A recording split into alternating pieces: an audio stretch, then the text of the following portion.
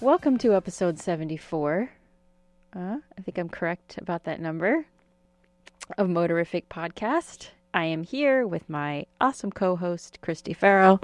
I am Joanne Dawn, and we are thrilled to be back with you for this episode. We are going to get caught up. It's basically what we're going to do.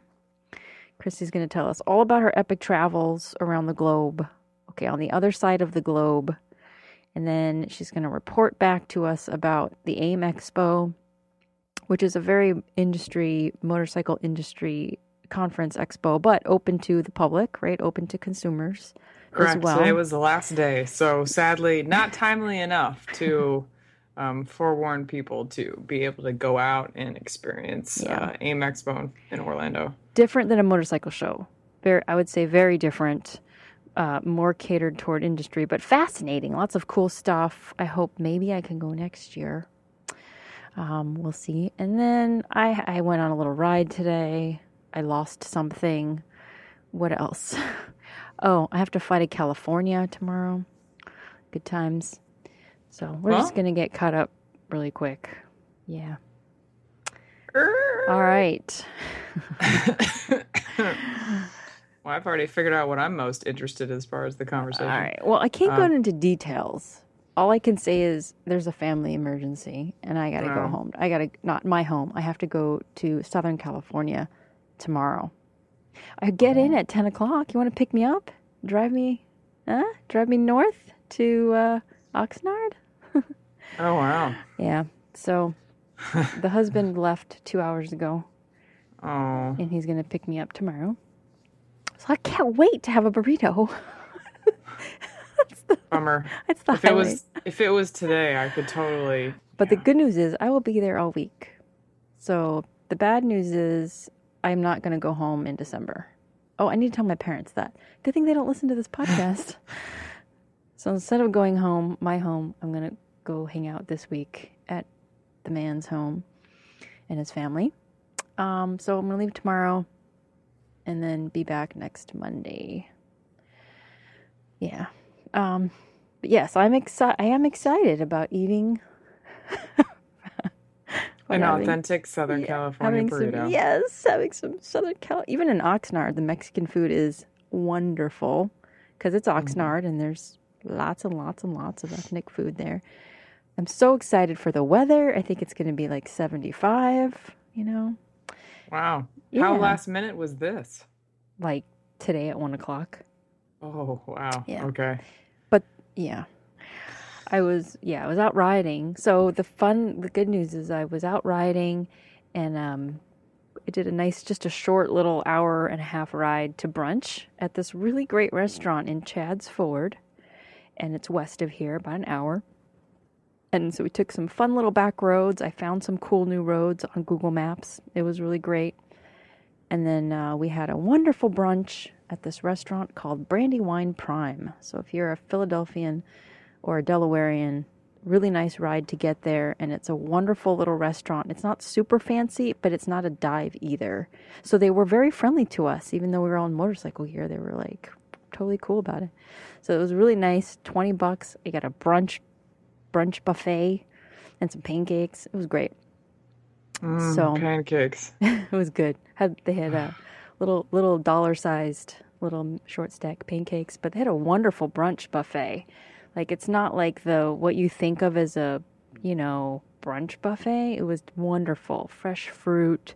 They had cheese and a salami, or not salami, but like soppressata and Italian meats, and they had soup and salad. It was really good. I need myself a good brunch buffet in my life. Right? When you think of brunch buffet, you think of like Reno, $2.99, all you can eat, breakfast buffet in a dirty casino. Yeah, sure. No, I mean Vegas has a varied offering. Yes, I would say a very small scale Vegas, but really tasty, fresh food.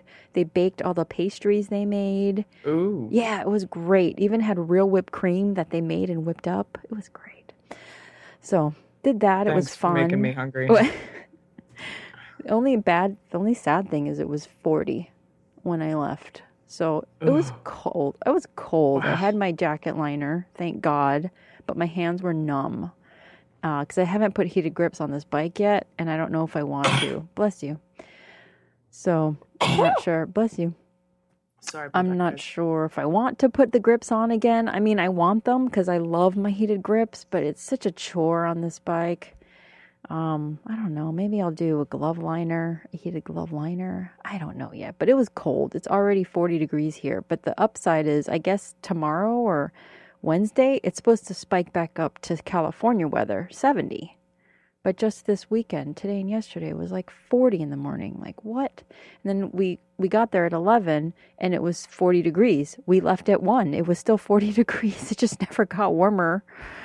But it was still a nice ride. Like, found some fun little roads, cute little twisty roads, nothing crazy, but just some fun little farm roads. And on the way home, when I got to like a few miles from home, there's this long little stretch of road called Kelly Drive. It's a very, very, very short, twisty road. It's like 2 miles long. There was a car crash, and it looked like a car veered off the road onto the right, onto the sidewalk, and hit a tree, and it was on fire. Ooh. Yeah, and then in the middle of the road were two other cars. So maybe they like avoided each other, or maybe he swerved and hit the tree, but it was on fire. And I was in traffic and I pulled up to it and I thought, should I go around it? What if it explodes? Maybe I should just go as fast as I can around the traffic. But I got around it and I'm assuming everybody was out I don't safe. know. I actually saw a few people on the side by the car and I think they pulled somebody out of it and they had a blanket on them.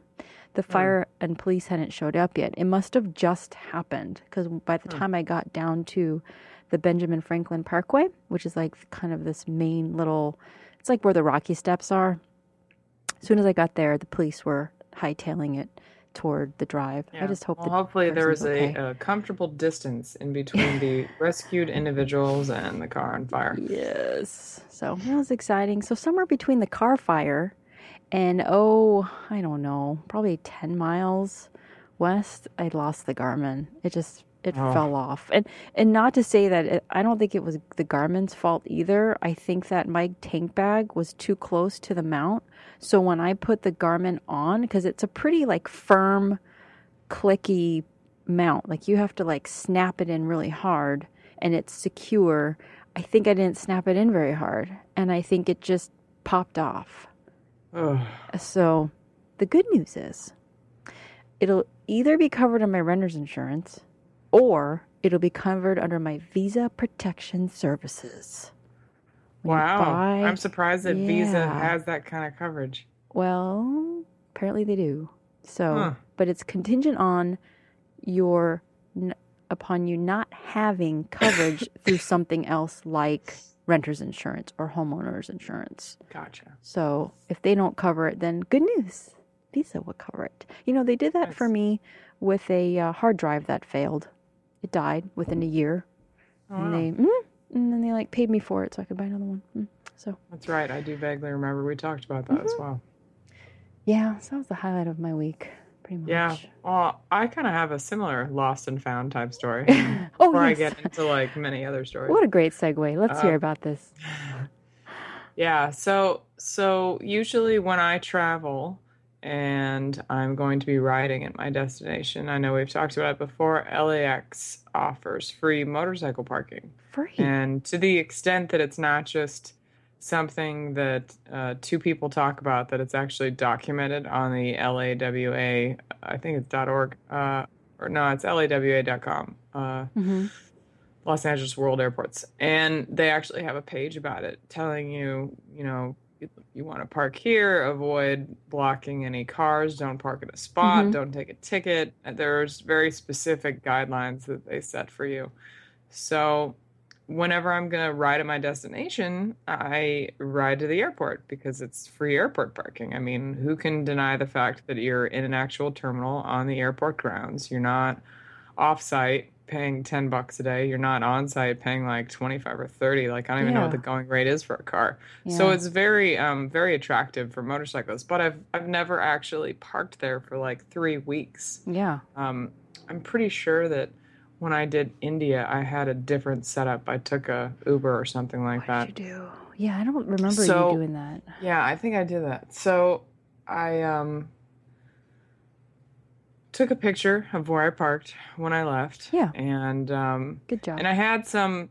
Once I got on the plane, I thought, okay, I think I might not have parked in a place that I should have. Oh, It's not so much that I was against the airport standards, yeah. but um, I was in at the end of the parking row, your white line dividers. Mm-hmm. There is like a little 5 foot arched buffering zone that they've got actually drawn out. So if you can imagine like a half moon that's painted in white, Okay. and that's where I parked, Oh. making sure that when the person in the actual spot next to me, when they opened their door, wouldn't actually hit my bike so they could get access to the car. I Oh, didn't okay. just block the passenger side. Yeah. So I parked there and it's totally fine because there are other motorcyclists parked in the other ones, except this one was right as you're going up a ramp, which means that when you're coming down the ramp, it would be blind Mm.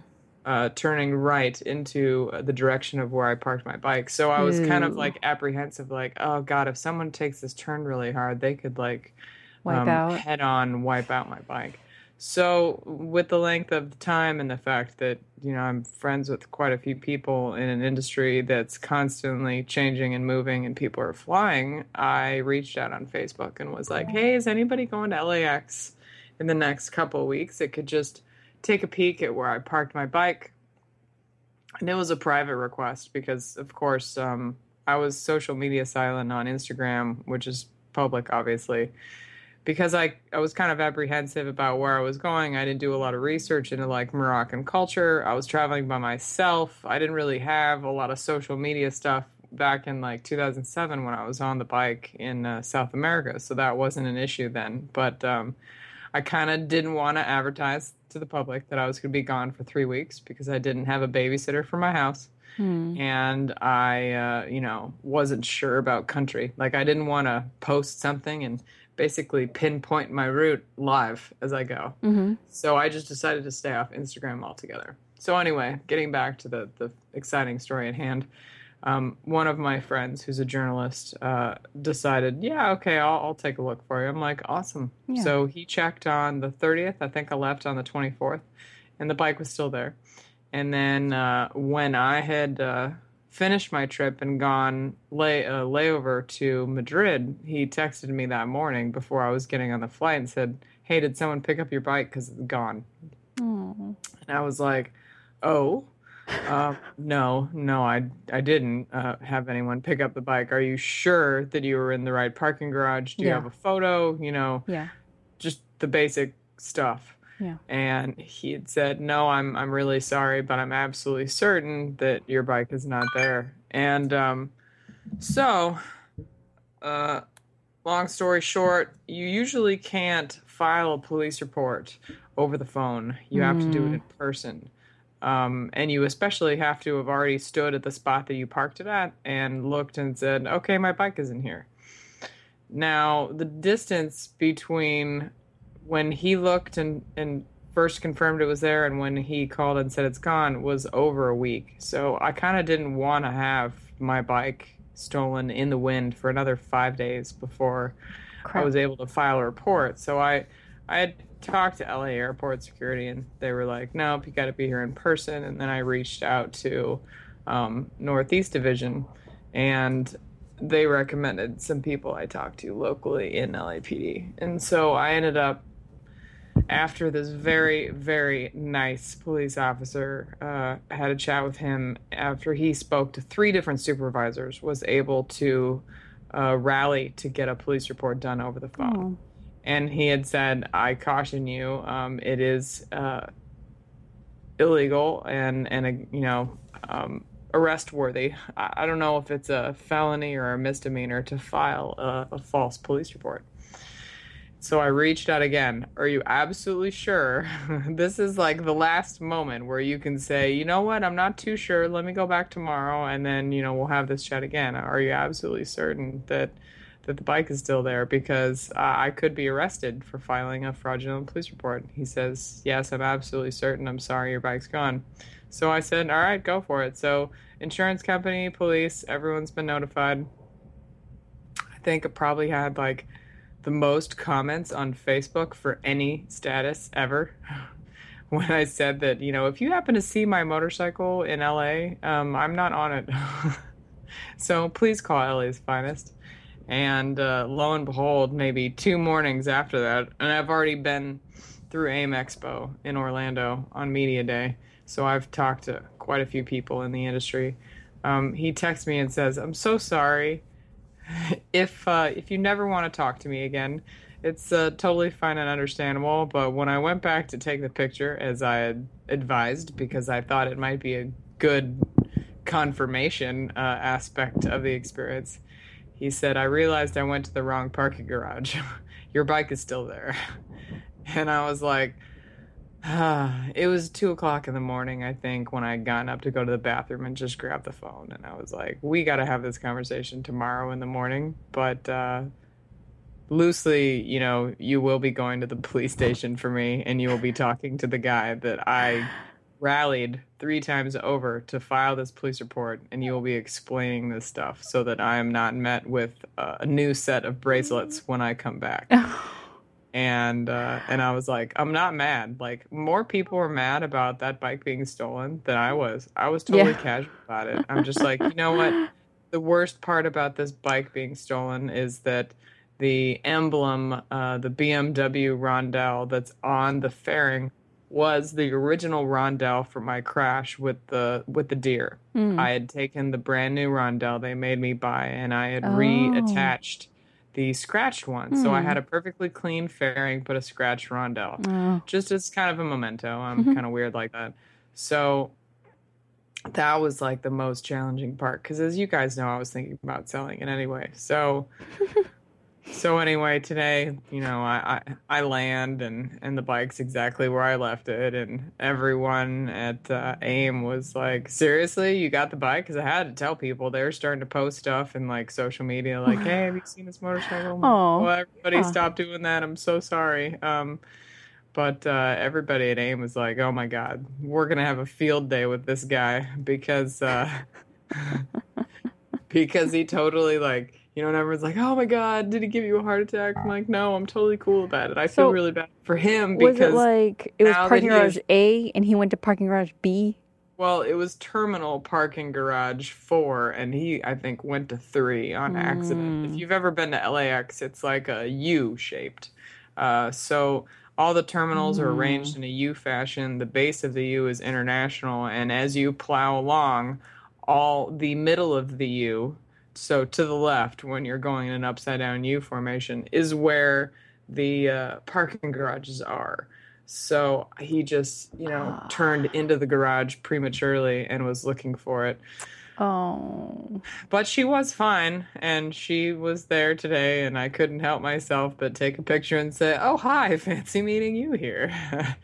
It's just kind of a joke, and some of the editors chimed in on that. So, I mean, I'm I'm fine either way. It's a thing. Like, there are far worse things that could have happened. Yeah. I just had a great vacation, which I will tell you about. And I'm in like my happy place. So it's going to take a while to like come down from the happy place high. Maybe that will happen tomorrow when I go back to work. I don't know. Well, but all I can tell you is that I didn't build the thing. I didn't assemble this bike from scratch. I don't have, I guess, that kind of really pivotal emotional connection. I was kind of concerned with how did things shake out in the insurance regard, because I've never been through a theft. Yeah. So that was a little bit more like ask me again when this is all over with, and then we'll chat. But, your bike sparked a whole, like, we should start a business conversation. Like, there's got to be a way to come up with a bike tracker that you can use on your phone that can tell you where it is. And I almost think there's got to be something with LoJack, because I know LoJack offers that kind of stuff. I'm just not willing to I'm not willing to put money up front and then have a service per month. That's just it's really a tough call for me. And Anyway, so that was interesting thing to go through, but good to know. And I felt terrible for the cop, and I told him, please convey my extreme apologies because he was very helpful, and you know, So, did he for this file one? actual, yeah, I did. For this actual Oh. reason too. He's like, look, the reason why we don't do this is that, if you're not there and you're looking at an empty spot or over the phone or whatever, like angry husbands and wives always, do this where they're pissed off at their ex and Mm-hmm. the ex has full, Oh. full approval to drive or ride that particular vehicle, but they're mad at him, so they report it as stolen, Oh. and then that guy gets pulled over, or that girl, and gets arrested. So, Interesting. so and over the phone, I told the guy, I'm like, look, I'm not angry at my boyfriend, and actually, he'll be in Orlando, so Oh no. so there's no The risk boyfriend. to the boyfriend like No. riding the motorcycle and getting clipped because A, it's not his brand, and B, he'll be with me. So there's no worries Oh there. But no. anyway, so I mean, good information to know if anything ever happens to your motorcycle and you're at LAX, first layer of security, of course, is LA Airport security, and then after that it would be LAPD Pacific Division. So long story short, also, bike was fun. Um, there are different, like if you ever do enter the terminal and you're, going to park, the different levels that you go on, like for example, when I entered Delta's terminal to park, there is a huge area right behind the little arm that comes down that you kind of skirt around on a Mm-hmm. motorcycle when you go Mm-hmm. inside, that you can park a motorcycle. In Terminal 4, which is American Airlines parking, um, yeah, I would say Delta's Terminal 5, sorry. Mm-hmm. But Terminal 4, American Airlines parking, when I did that, there wasn't space. And then as I'm cruising along on the actual floor from, departures, uh, there wasn't a whole lot of motorcycle space. I'm like, crap, is it just this garage? Well, it turned out that on the very first ground floor, I think I was on floor 3 when you enter, that Mm-hmm. there was a lot more space. So if you have the time and you're not rushing like I am at like 7 o'clock before your coffee to find a space, you might want to try different floors and specifically like the first floor. Because if you're not seeing a huge kind of shouldery area for motorcycle parking, it varies by floor in those different terminal garages. But needless to say, hopefully that's behind me. I did go through lots of checkpoints on the freeway without any any people pulling me over. So I think I think the BMW incident is behind me. Um, so moving forward into the trip, Why so I you think left the bike in the first yeah, I place. think we kind of maybe covered this before, and maybe I was a little Mm-hmm. um, fast and furiously planning stuff. But I had, as you are well aware, listeners, I had really planned out this great 40-day trip across the U.S. and I was going to keep it local Yeah. for some time. And because I've never heard the word no. And so when I asked for that time off, I got the word no and was Mm. like, whoa, okay, I've never actually heard that. What does it mean? Um, I tried to modify my trip so that it would be a little shorter so that I could still cover Overland Expo because that was the whole reason why I was going to ride out there anyway, is that I Mm. was presenting at Overland Expo. And as the Overland Expo timeframe got closer and I couldn't find a motorcycle to buy out there because that was another facet of it, is if I just buy in the Northeast, ride to Overland Expo and hit all my friends on the way down to AIM, I'll just, park it somewhere, fly back, ride for the weekend, get it closer to California, Mm-hmm. fly back again later, kind of progressively move it out. That was going to be the game plan. But as they got closer to inking the schedule for Overland, I did not want to screw them up. So I just said, you know what, go ahead and pull the plug on me.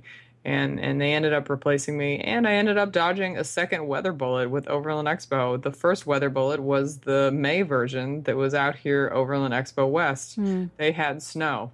And Ew. when I would have been in a tent, they would have had snow. Ew. So that was a weather bullet I dodged when I went to Quail instead of Prescott. And then the second Overland Expo bullet I dodged was shirking my responsibilities in the East, where it literally flooded so bad that they stopped letting cars in, and it was just a huge mess. It was a huge mess. Overland Expo East just wasn't what it could have been this year for a lot of miscommunication and sadly some unbelievable amounts of rain in the Asheville area. Yeah. So I'm like, Flooding. oh, so I dodged that again. But my time frame to be back has always been set at tomorrow. So as the 40-day went to like 3 weeks and, closer, I started realizing I need to get out of this country and I need to take a trip because if I don't, they're not going to let me go after the 19th. Like, this is it. So, going back to my roots of just buying a ticket and having things kind of shake out as I go, I was Mm-hmm. planning on backpacking and then went on to Horizons Unlimited, found like 4 or 5 different um, recommended or we've been there, we've tried these guys, we've worked with them type companies that do rental in Morocco. Hmm. It's also possible to do rental in like the south of Spain, but in all honesty, with like the short time frame that I was chasing, I don't think that the cost would have been that much less. And on top of that, you would have had to have gone through the import export process, checking in after taking the ferry. So I wasn't Mm. terribly stoked about that whole learning that whole thing. I just wanted something nice and clean and neat. So of the 5 tour operators, one of them communicated in English a lot more than the others and also was upfront with a insurance and kind of a protection-ish program, if you will. I could Mm-hmm. call the guy, be somewhere in the south, and he would help me figure out how to get the bike back if something happened. Mm. So I kind of felt most covered by him. He also seemed to take pretty good care of his motorcycles. Nice. So I decided to go with that. And so I picked 2 weeks there, and then I had a couple days in Marrakesh when I flew to Marrakesh, and a couple days on the way back after I turned in the bike. Marrakesh was just the point because that's where he was stationed at. I think Casablanca is probably a better place to fly into because it's their actual city. Like Casablanca. that's the city to fly into, Mm-hmm. the biggest airport, the biggest international airport, the biggest hub. Marrakesh is actually much smaller, which, I mean, we all know my geography is terrible, but apparently my geography of Morocco is equally as such because I always thought Marrakesh was the capital city. It's actually Casablanca. So, Mm-hmm. arrived and I had basically something squared away through Airbnb actually, because Airbnb is reaching out into European cities. It has here Mm-hmm. in such that you decide as like a homeowner or a renter to open your environment to renting to someone Mm. through their website. There, it's more of a, we're a small riad, we're a small hotel. Oh. We want to expand our brand. So those are the people that have locked on to Airbnb. And as they Mm. do marketing, it'll probably expand. But 90% of the locations on there are small businesses already. So I already had the arrival hotel squared away, and I had the bike squared away for 2 weeks. But that was pretty much it. Like I had a list of cities I wanted to see that I've, had interest in for one reason or another. Marrakesh or Morocco specifically has always been a city or a country rather that I wanted to visit, mostly for like an aesthetic appeal. When I Mm-hmm. was younger, I mean, everyone's seen Indiana Jones, and they've used Morocco a couple of times as like a backdrop. So that whole aesthetic appeal of, carved wood, wrought iron, walled cities, ancient cities, lots of color, spices, markets, all that stuff kind of played into the romanticism of Morocco for me. And so, given the fact that the plane ticket wasn't an arm and a leg, I went and booked that, showed up, bought a map in Morocco so that I kind of wouldn't have the same problems as I did in India, where you hope that you can buy a map that has Arabic or the current language of the country with the cities, and then maybe a translation beneath it, so that just in case you run way out there where they don't translate into the English language, that you're not going to be screwed when you look at this thing in Arabic and you look at your map, it's in English, and you're like, I don't know where I am. But it turned out that, the map was a pretty good guideline of distance for me. But the reality of it is that it cost me $20 to get a solid SIM card for the whole trip. Like 5 gigs of data and like 60 minutes of national calls. And it's very easy to get a SIM card, which is its own hit and miss aspect when you compare it to India, where you need like a background check. So literally, if you just hand over money, someone gives you a SIM card, and I think that kind of plays into the Fox News like mentality of anybody can get a card and like communicate with each other, and so it makes things hard on the safety standpoint. But anyway, not really going into that necessarily. Got the bike in Marrakesh, ready to go. Had my Kriega 30-liter bag. That mounted just fine to the motorcycle. I also had the Enduro tank bag from Wolfman, and that purchase, very last minute, like hurried, was courtesy of Revzilla and Joanne's. For shipping over $40, everybody. Yeah, Joanne's advisory. So. And Wolfman as well, because Eric was out. And so I'm like, hey, I'll just get it through Revzilla. It's totally fine. The Wolfman Enduro tank bag has a small footprint, unlike the majority of tank bags. And the reason why I was looking for a small footprint, obviously, is if I'm getting a Honda 200 or 250, which they call the Tornado, more or less like it looks like a 250 XL, electric start, all that jazz. It's got a small tank. I don't officially know the specs of the tank. I will have to look that up. But it's just a couple gallons tops. So you're going to have a very small area of which you're going to put a tank bag on. So the Enduro goes on bikes such as the WR250R, because that's what Eric rides. And so I was interested in that because I wanted something to easily access my camera equipment. So what I did was I got that Enduro tank bag, universal setup, not metal, none of that, because I know that most of the tanks I personally encounter are plastic. Yeah. I put a 1-inch layer of foam back when Joanne and I first started. There was all kinds of advice over how to bury your microphone in like a foam box, and so I had foam left over. And so I cut out a 1-inch layer, and I lined the bottom of the tank bag with it. And then I put my camera, which was in a neoprene case, as well as a separate lens. So I had a wide angle, and then I had a fairly standard mid-range lens. And so literally the camera and the wide with the mid-range and the foam and a map fit in that tank bag. I told Eric, I was like, 1 more inch would have been awesome. That tank bag was just really like pushed to its capacity on that with the foam in it. But the bag worked out great. I will have a review of that. And so I had that set up, the Kriega set up. Kriega's been on, I think, 5 or 6 different motorcycles, and I really vary the spectrum of the bikes that the Kriega bag has successfully been put on. So I will have to do an official review of that too. But thank you for that. XR Tornado. So cute. Had the setup ready to rock. Guy's super nice. Took some photos.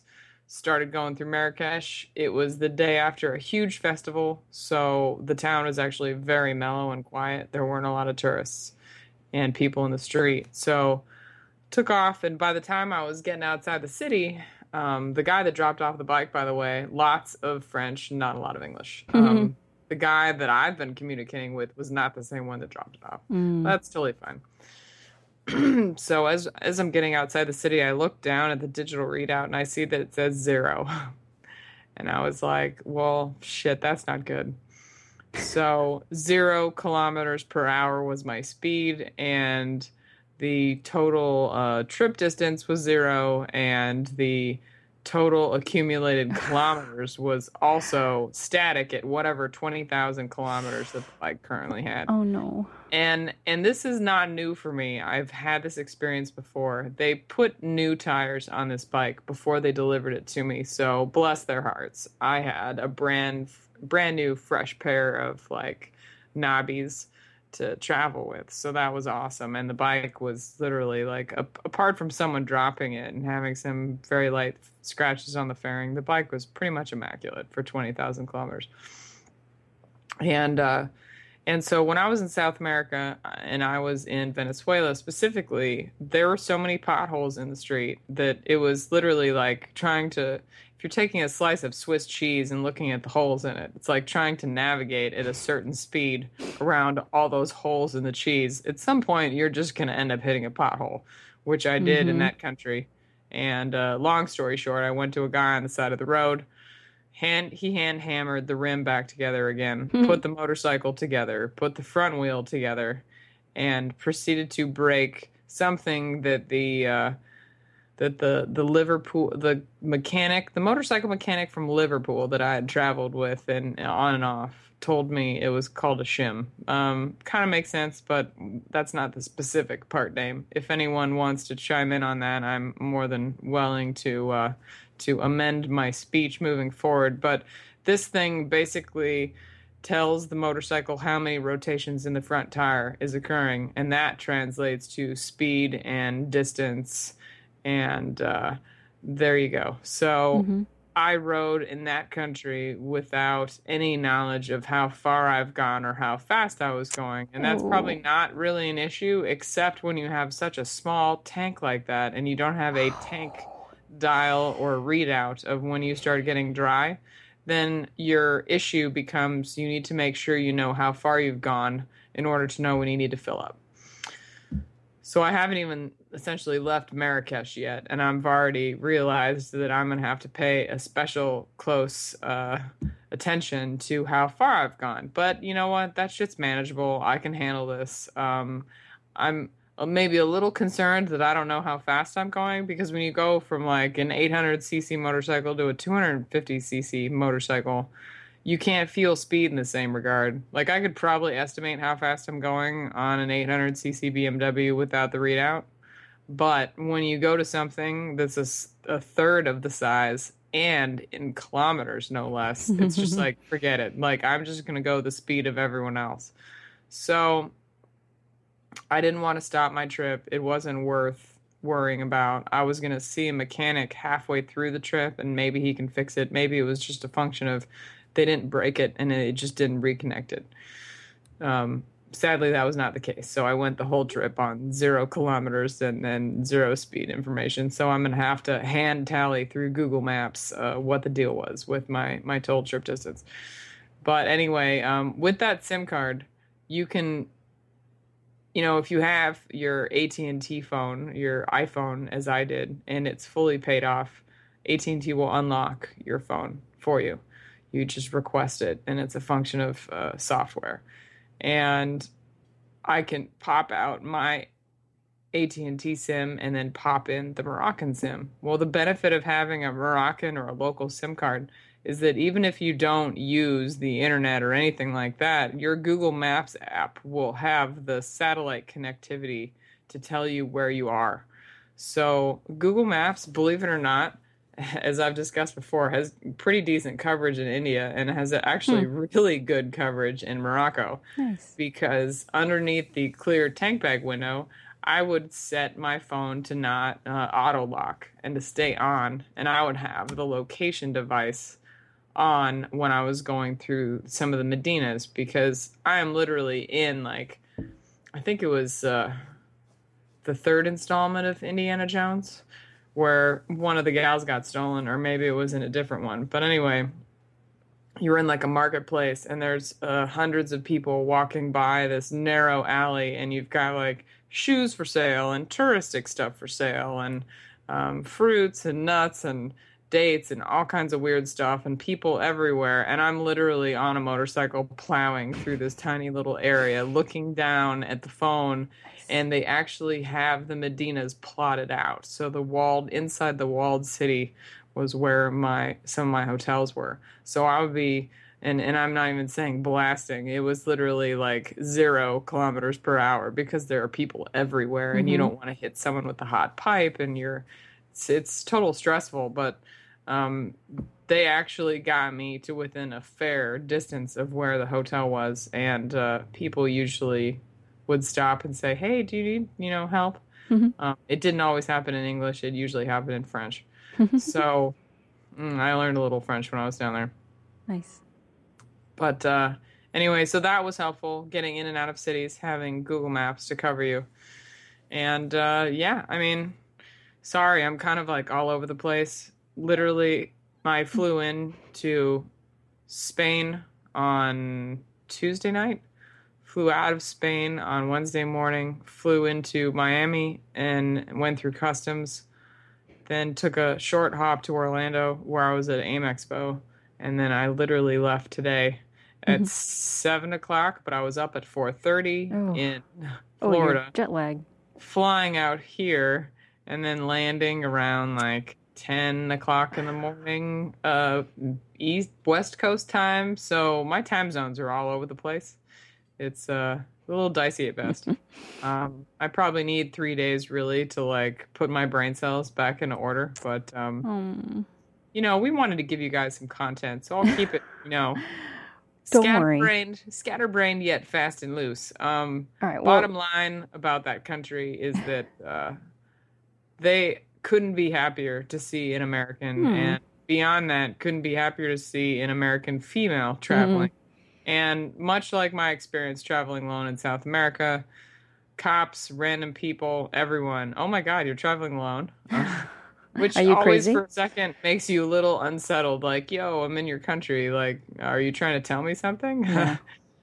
Should I be concerned about this? But, I had no idea what to expect. Like, literally, Morocco has been on the bucket list as a city or gosh, why do I keep saying that? Marrakesh has been on the bucket list. Morocco as a country has been on the bucket list for a long time, and everything happened so fast. If you gauged 2 episodes ago, before Elisa jumped on board in my absence, I was just so overwhelmed because I was working extra hours and still trying to make this trip happen. So, needless to say, the fast and loose adventure of just getting a bike and showing up and getting a map and making it work and happen on the road definitely was totally fine for this particular trip. I spent 2 weeks literally going all across Morocco, all the way up to Chefchaouen in the north and all the way down to the Algerian border. I think that's what I was looking at when I was out in the desert. So lots of cool stuff happened along the way. The Rally du Maroc. I'll research that a little bit and we'll talk about it the next podcast because I'm sure I'll talk about things progressively as we move out. The Rally du Maroc was something that I ended up like being in the middle of.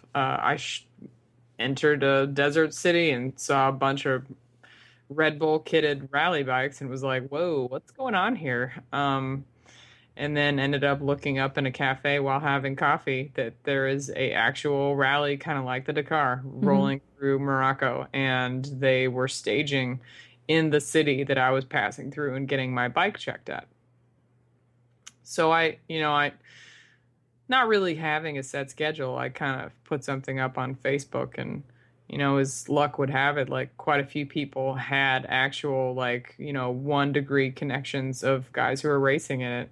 So that could have totally been a part of the, ADV Goddess Does Morocco plan, where I actually follow the Rally du Maroc, which would have been awesome. It went from Zagora, which is in the southeast in the desert, over to Agadir, which is a major city on the major port city on the west coast. But I just kind of listened to the gut as I was going on, and my gut said, hey, you're on this trip for you. So let's keep plowing north. So that's what I did. But I definitely think going back there and checking out that rally and doing some stuff would be interesting. Rallies in North America, we have American participants, but we don't actually follow the Dakar very closely. I know there are some people that do, but on like a national scale, it's just not something that we do. And my only exposure to the Dakar rally is Sean Thomas with Rawhide because they offer a tour where you can follow the rally in South America now that they've, moved it from the African continent. And I have no concept of what happens in a rally. I know we've kind of discussed this before in the podcast. So I'd be definitely interested in following that as a journalist. But I would also need to ramp up my photography skills. So that was one of the reasons why I chose to just go my own path instead of follow that kind of opportunity. Because there's no way I could have come up with the photography necessary to really like make a great story out of it. So I continued on my path, went up north, and needless to say, treated so well on this trip. I can't even begin to hammer down how affected we are by media and by reporting and coverage of many other countries on this. How affected we are negatively by media reporting, and I think I kind of hammered that home with India, and I'll definitely hammer it over tenfold in Morocco. So these guys were more than willing to accommodate me, more than in the U.S., more than in India. Like I just couldn't believe it. Like I was floored the whole time. I was not threatened at all, not in the slightest. I think there are some guys in Marrakesh that hit on me, but I mean, come on, that stuff happens everywhere. So that was nothing out of the ordinary. No one followed me. No one, tried to put a dagger in my back for a camera like they did in Brazil. So I'd just like to, in closing, and I'll talk some more about Morocco in future episodes because we're burning lots of Christy talk on and no Joanne. Well, you still have to tell us about AIM Expo, so there's still more to come. Yes, it's true, but we can jointly talk about that because it's, stuff that we both are familiar with. Yeah, it's just that, I love traveling. I love seeing the world. I love to look at that as a vehicle to bring back to friends and family and people in the States that these people are awesome. Don't listen to Fox News. Don't listen to mainstream media. The State Department issues warnings all the time for stuff, and it's a liability thing. It's not wanting have to be on full disclosure mode in the government to let people know that yes, there is a risk, but we can't quite quantify it. And a lot of times that the risk that's out there is just so minimal, and there are very few places that I would not be willing to travel. And usually that's like Afghanistan and Iraq come to mind, Syria right now as well, as places that I wouldn't want to go just because, our country is essentially at war, and still. So Morocco, total surprise. The people were amazing. I don't think I've ever been treated more like a queen traveling by myself than in that country. So anyway, look forward to piecing you guys into more of the journey. I will be writing that up, so I won't necessarily get into too many details until we kind of hit print on that, but that will be a article in a magazine, so I got to work on that right away. When I was at AIM, I shopped that out. So and rolling into Orlando. I did, by the way, and I can say it wholeheartedly, I ate my way through Madrid. I literally arrived at night on that layover, went straight downtown after a shower, and went through so much food. A single person shouldn't even eat that much. I woke up the next morning. I think I got home at like 12 midnight, and I had to be out maybe at like 8 o'clock the next morning. I think I woke up at like 6 in a similar fashion as you do when you are drunk and you go to bed and you still wake up drunk. I woke up full. Like I just ate so much food. It was ridiculous because I love Spain. So anyway, landed at Orlando and AIM Expo. As far as their media day, we not quite as structured with OEM back to back. It was a little bit more like, OEM, Revit, a couple of different releases and launches. The OEMs actually that we had there were few and far between. Hmm. Like, it's still, after in its third year, it's still a relatively new setup. Yeah. Honda had presence there. Suzuki and Yamaha had presence there. Kawasaki had presence there. BMW. But, a lot of the smaller brands, if you will, Triumph, for example, Royal Enfield, were not there. And I did see KTM and Royal Enfield brass walking the show, determining probably whether or not they want to invest in next year. And with the now knowledge that the MIC has purchased AIM Expo, it does bring a lot of curious questions as to how the IMS, International Motorcycle Shows, are going to pan out in the future, because it is something that AIM has wanted to do, is take their shows on the road. It's not something that you can do overnight. It's a lot of planning. And Cinnamon, I think, did a really great job putting things together with being the coordinator at AIM. So the couple of presentations that were kind of releases, new information, if you will, was the CBR 500R for Honda. They've rebooted that motorcycle, made quite a few changes to it, and it's actually a nice looking bike, like mid-level. It wouldn't be the first motorcycle that I would run out and buy, just because I personally want to try the 300, or at least do a couple of track days on a 300 first. But excellent looking mid-range. Like that bike looks pretty strong. There's no idea when the press launch for that will be, but they've done quite a few things as far as technical approaches to it, and changed some of the fairing, made it a little bit better in the wind buffeting department. Changed some of the suspension so it's adjustable in the front. Lots of little tweaks and whatnot, and once they get that press launch squared away, the rest of the world will hear feedback as to, how that bike has improved. The Africa Twin was not at the show. It did not have that, That's which was exciting. kind of surprising. Everybody's waiting. We're all waiting. Yeah. And Kawasaki has rebooted their ZX-10R, which is like their ninja leader bike, I guess. That's CC. Yeah. They also have the 600, 650 Ninja, like this ZX-6R, is it There's called? the ZX-10. Well, yes, there's a 6, there's the ZX6, and the Ninja 3. And the ZX-14.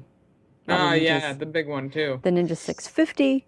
The ER6N, which is the naked Ninja 650. Yeah. The Ninja 300. Quite a bit of the Ninja going on there.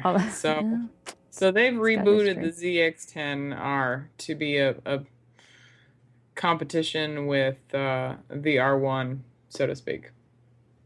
So there was a lot of chatter about getting the ZX-10R, which was soft launched and then soft launched again at this show, and has not had its official press launch, which is coming up in Malaga shortly. So I'd say within the next month, you should start seeing bike reviews on the ZX-10R, because they're going out to Malaga and going out to race at the track out there. But lots of tech. Lots of race tech going into that bike. Not as much as the R1M with the tablet interface, where you can kind of take a look at diagnostics so much, but there is some Bosch technology that they've incorporated on there, similar to KTM doing the anti-low side tech. There is some Bosch tech on that bike. Lots of improvements. Just off the top of my head, we're probably going to have to plow through this at another time frame where I We'll can post read links. my notes. Yeah, we'll post some story But links. a lot of tweaks done to that bike. So it'll be interesting to see how that shakes out with the R1, especially in like I don't know if they have the R1 in Superbike. I know we had the R1 obviously in Moto America. I don't think anyone is, that's a new bike, so it wasn't running in I think it's running in Superbike. It's not running in Moto America. Now that they've rebooted, maybe that'll change next year. But needless to say, they've brought that bike forward. There were a couple of side-by-side releases that they were discussing. And then apart from that was Yamaha's DT07, which stands, I think, for Dirt Tracker. So they've taken the FZ07 engine, and that's pretty much where the similarities stop. They've taken the FZ07 engine, removed it from the chassis, developed an entirely new chassis, an entirely new body, and made it into a dirt tracker with the and it was a total one-off custom. This is not any indication of a bike that will be available in future Yamaha markets or production whatsoever.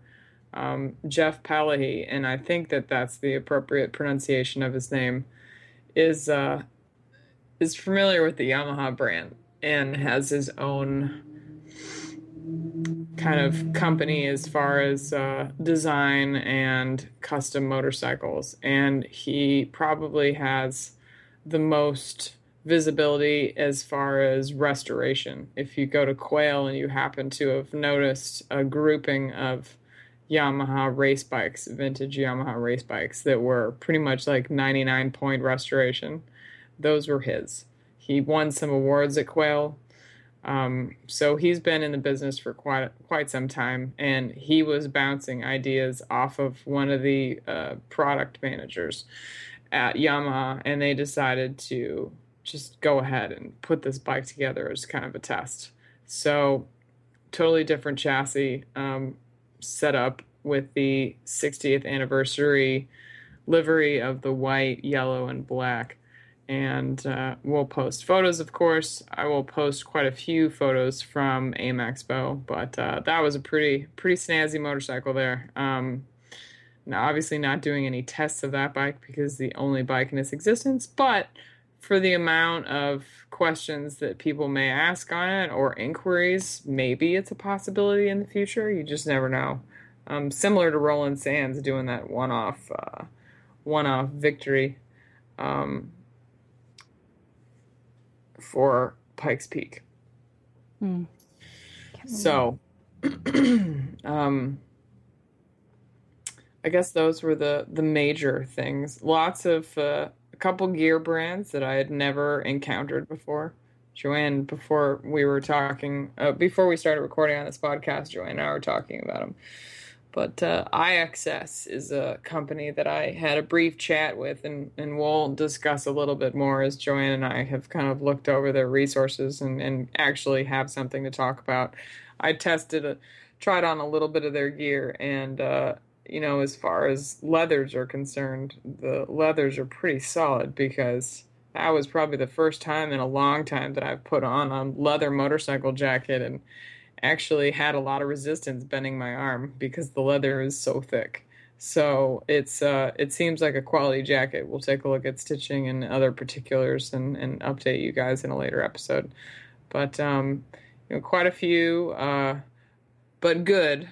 Quite a few different aftermarket apparel accessory brands, as opposed to IMS, where you have the trinket sales. Well, where you walk into an entire section and it's stuff that you would just never buy. One huge difference between AIM Expo and the motorcycle shows is the fact that almost every major apparel brand shows up at this show. Major vendors show up. CD has a booth. Revit has a booth. These are companies that actually present themselves. Not just a dealer who puts up a little booth with a GV box in it or whatever, because the thing with the motorcycle shows is it's all on the expectation of the dealer or the the store to Yeah. spend the money Sell. to put the product out and display.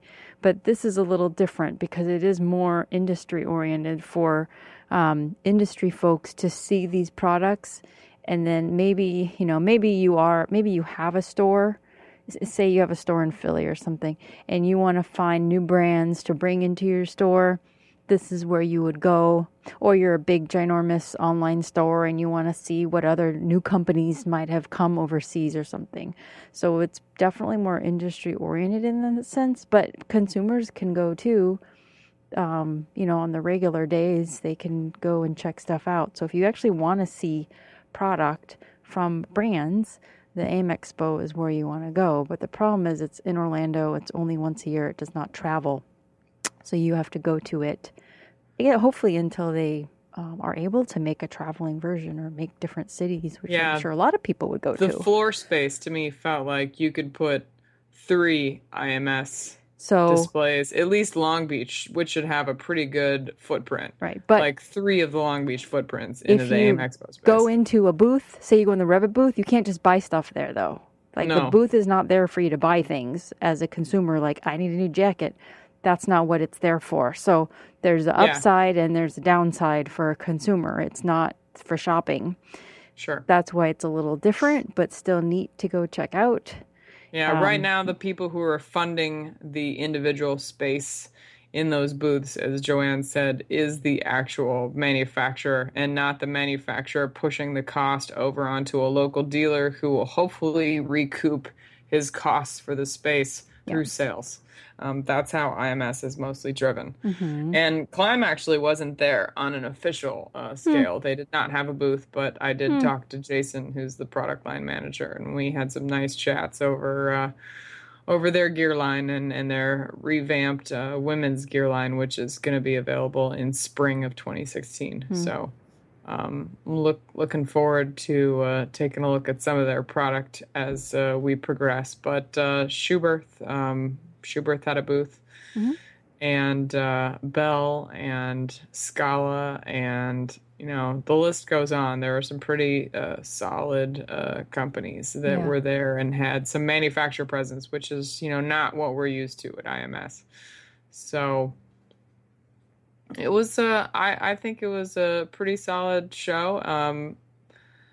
There are some organizational things that I think could have been improved. And, this is just its third year, and it's such a massive scale that it's probably very difficult to kind of get like flow in between one group to the next. Mm-hmm. I think it was a little bit overwhelming. There was a book available, but I think having like Oh. you are here, kind of like the way the mall organizes their stores and whatnot. What? They didn't have a floor map?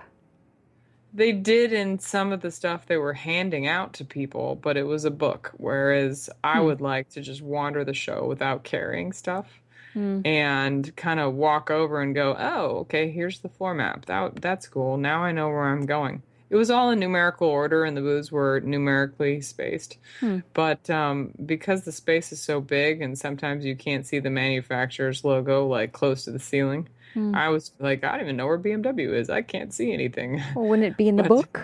Like the. yes, it was in the book, but I didn't grab the book initially. I see. So you're complaining because you didn't have the book. If you had it, you would be able to see where you're going. I didn't even know that there was a map That's in a book. that's how EICMA's laid out. They have Yeah. to have a book because there's thousands of So booths. many people. Yeah. But it's great because you flip to the brand you want, you look up where it is, and then you see the map. Okay, where is it? Ideally, they should have an app. Huh? They should have a little Yeah. iPhone app or an Android app with all the content. So you pick your phone up, be able to figure out where you are based on the map, look up the brand, click over to that brand's booth. It should all be in an app. Yeah, But and I mean, they might have had an app. The problem is that I was receiving so many emails and I was traveling for 2 weeks prior to this point that unless there was a dedicated email that said, "This is our layout, this is our updated schedule," I wasn't going to get it. So Yeah, I mean, it was a little overwhelming with having some manufacturers spread out and then kind of everyone else Hmm. jammed in, Yeah. but the booths were numerically set up, so that's a little bit different than IMS. It's a little bit easier to follow. If you know it's 750 and you see 800 and 700, you know Yeah. you're somewhere in the middle. Yeah. So, yeah, I'm looking forward to like some future iterations of that show. I really think that, they've got an amazingly solid platform to build on, and their outdoor space was pretty crazy. I went out on the last day that I was there to explore, which was yesterday, Saturday, Hmm. just to check out the demo areas, and Oh, they they had had demo rides? oh, absolutely. Oh, cool. And so for Florida, different to how kind of California is, lots of ATV quad, um, two by two kind of setups. So you could test all of that merchandise like Can-Am, Polaris, Honda, Suzuki, Yamaha. I don't BMW didn't have a Honda? test. Honda has a demo fleet now. I thought they might have. Wow, because Um, they haven't had a fleet in a long time. It might have been different craft. It might not have been motorcycles. I'll have to check that out. But I was just kind of wandering around and taking a look and kind of gauging like, interest because that Saturday was when it was essentially the first day of consumers coming to the event. And I can tell you that one of the shots that I took of the parking lot where there was free motorcycle parking, it Hmm. was just sick how Hmm. full this parking lot was. Nice. I've never seen IMS hit a capacity in motorcycles alone on that. Hmm. So it was good seeing that, and it would also be great to see a metric as far as how far people would travel. Mm. I had heard someone say that they talked to a guy from Miami. So Miami is a pretty 6, 8 hour drive Hmm. from Orlando. Hmm. So it's kind of cool that way to hear, how far people went on two or four wheels, but as Well, well as whether or not someone's flown in that's outside of the media spectrum well, Revzilla to flew in. experience that show. Not me, but I know folks from Well, Revzilla yes, were there. but that was on a business perspective. True. I'd like to hear how far people travel on a consumer level. Mm. So yeah, I think there's a lot of great potential with that show, and now that MIC is also anchoring it, that'll be interesting to see how Mm. things move forward. Mm. I can tell you Makes that sense. the American V-twin market, apart from custom, was definitely not represented. S&S Mm. Cycle was the only V-twin, I think, group really Mm. that put a presence out there. Well, because there's the V Twin show. Sure, yes, that's So, and I think right now, if they're gauging consumer interest, like they're already a part of IMS and they're already, present at IMS. hmm. Is this worth an extra expense until, something happens to where the traveling motorcycle show no longer exists and then it's all AIM? I mean, there's still that kind of like Well, ambiguity the as to motorcycle show the is also future. very different people, very Sure. different people, and a very different organization. And there's a lot of like drama around that, I think. Personally, I think the motorcycle shows are horrific. And that's, it's a combination of having worked them for so long and then seeing them decline every year into just crap and not being able to do anything really productive in the short time that I was there. It's just the structure, the people, I mean, just all of it. That's why I haven't done a show in 4 years. Joanne won't be applying for the media credential, but I will. I mean, I'd rather go to an AIM Expo. You don't Yeah, have to so apply. They'll beg you to come. They'll beg everybody to come. until there is a more defined, I think, approach is to path forward for AIM traveling or IMS traveling shows. I don't think you're going to see the V-twin market go to Orlando anytime soon. Probably not. Also because Harley is not a part of the MIC. How the MIC taking over changes the dynamic as well too will be interesting. So, at any rate, enough of the political here nor there. I think that's pretty much all I've got for this point. I haven't even caught up on news, but I can tell you that one of the reasons why I didn't get any sleep last night is because we were watching MotoGP in the lobby. So Mm. I'm I'm with a large group of people that we got back from the Hall of Fame induction ceremony, and that would ran till like 11, and it was past any sort of food reservation potential that we might have had to have gone out to eat a proper dinner because it started at 6. Mm. So we came back to the hotel. They set up the MotoGP Phillip Island, right? That was where it was. Mm. Uh, in the lobby, and we ordered pizzas. Nice. So we were eating pizza watching that, and it was, by all accounts, a real MotoGP race. Mhm. If you even watch those or have the program to go back and look at that, Joanne, it was a pretty great race. I'm not going to spoil it for I anybody. forgot to because it's DVR probably on. that one. I think I DVR'd the repeat. I think I just forgot to DVR that one though. But I Yeah, heard. I read a few spoilers.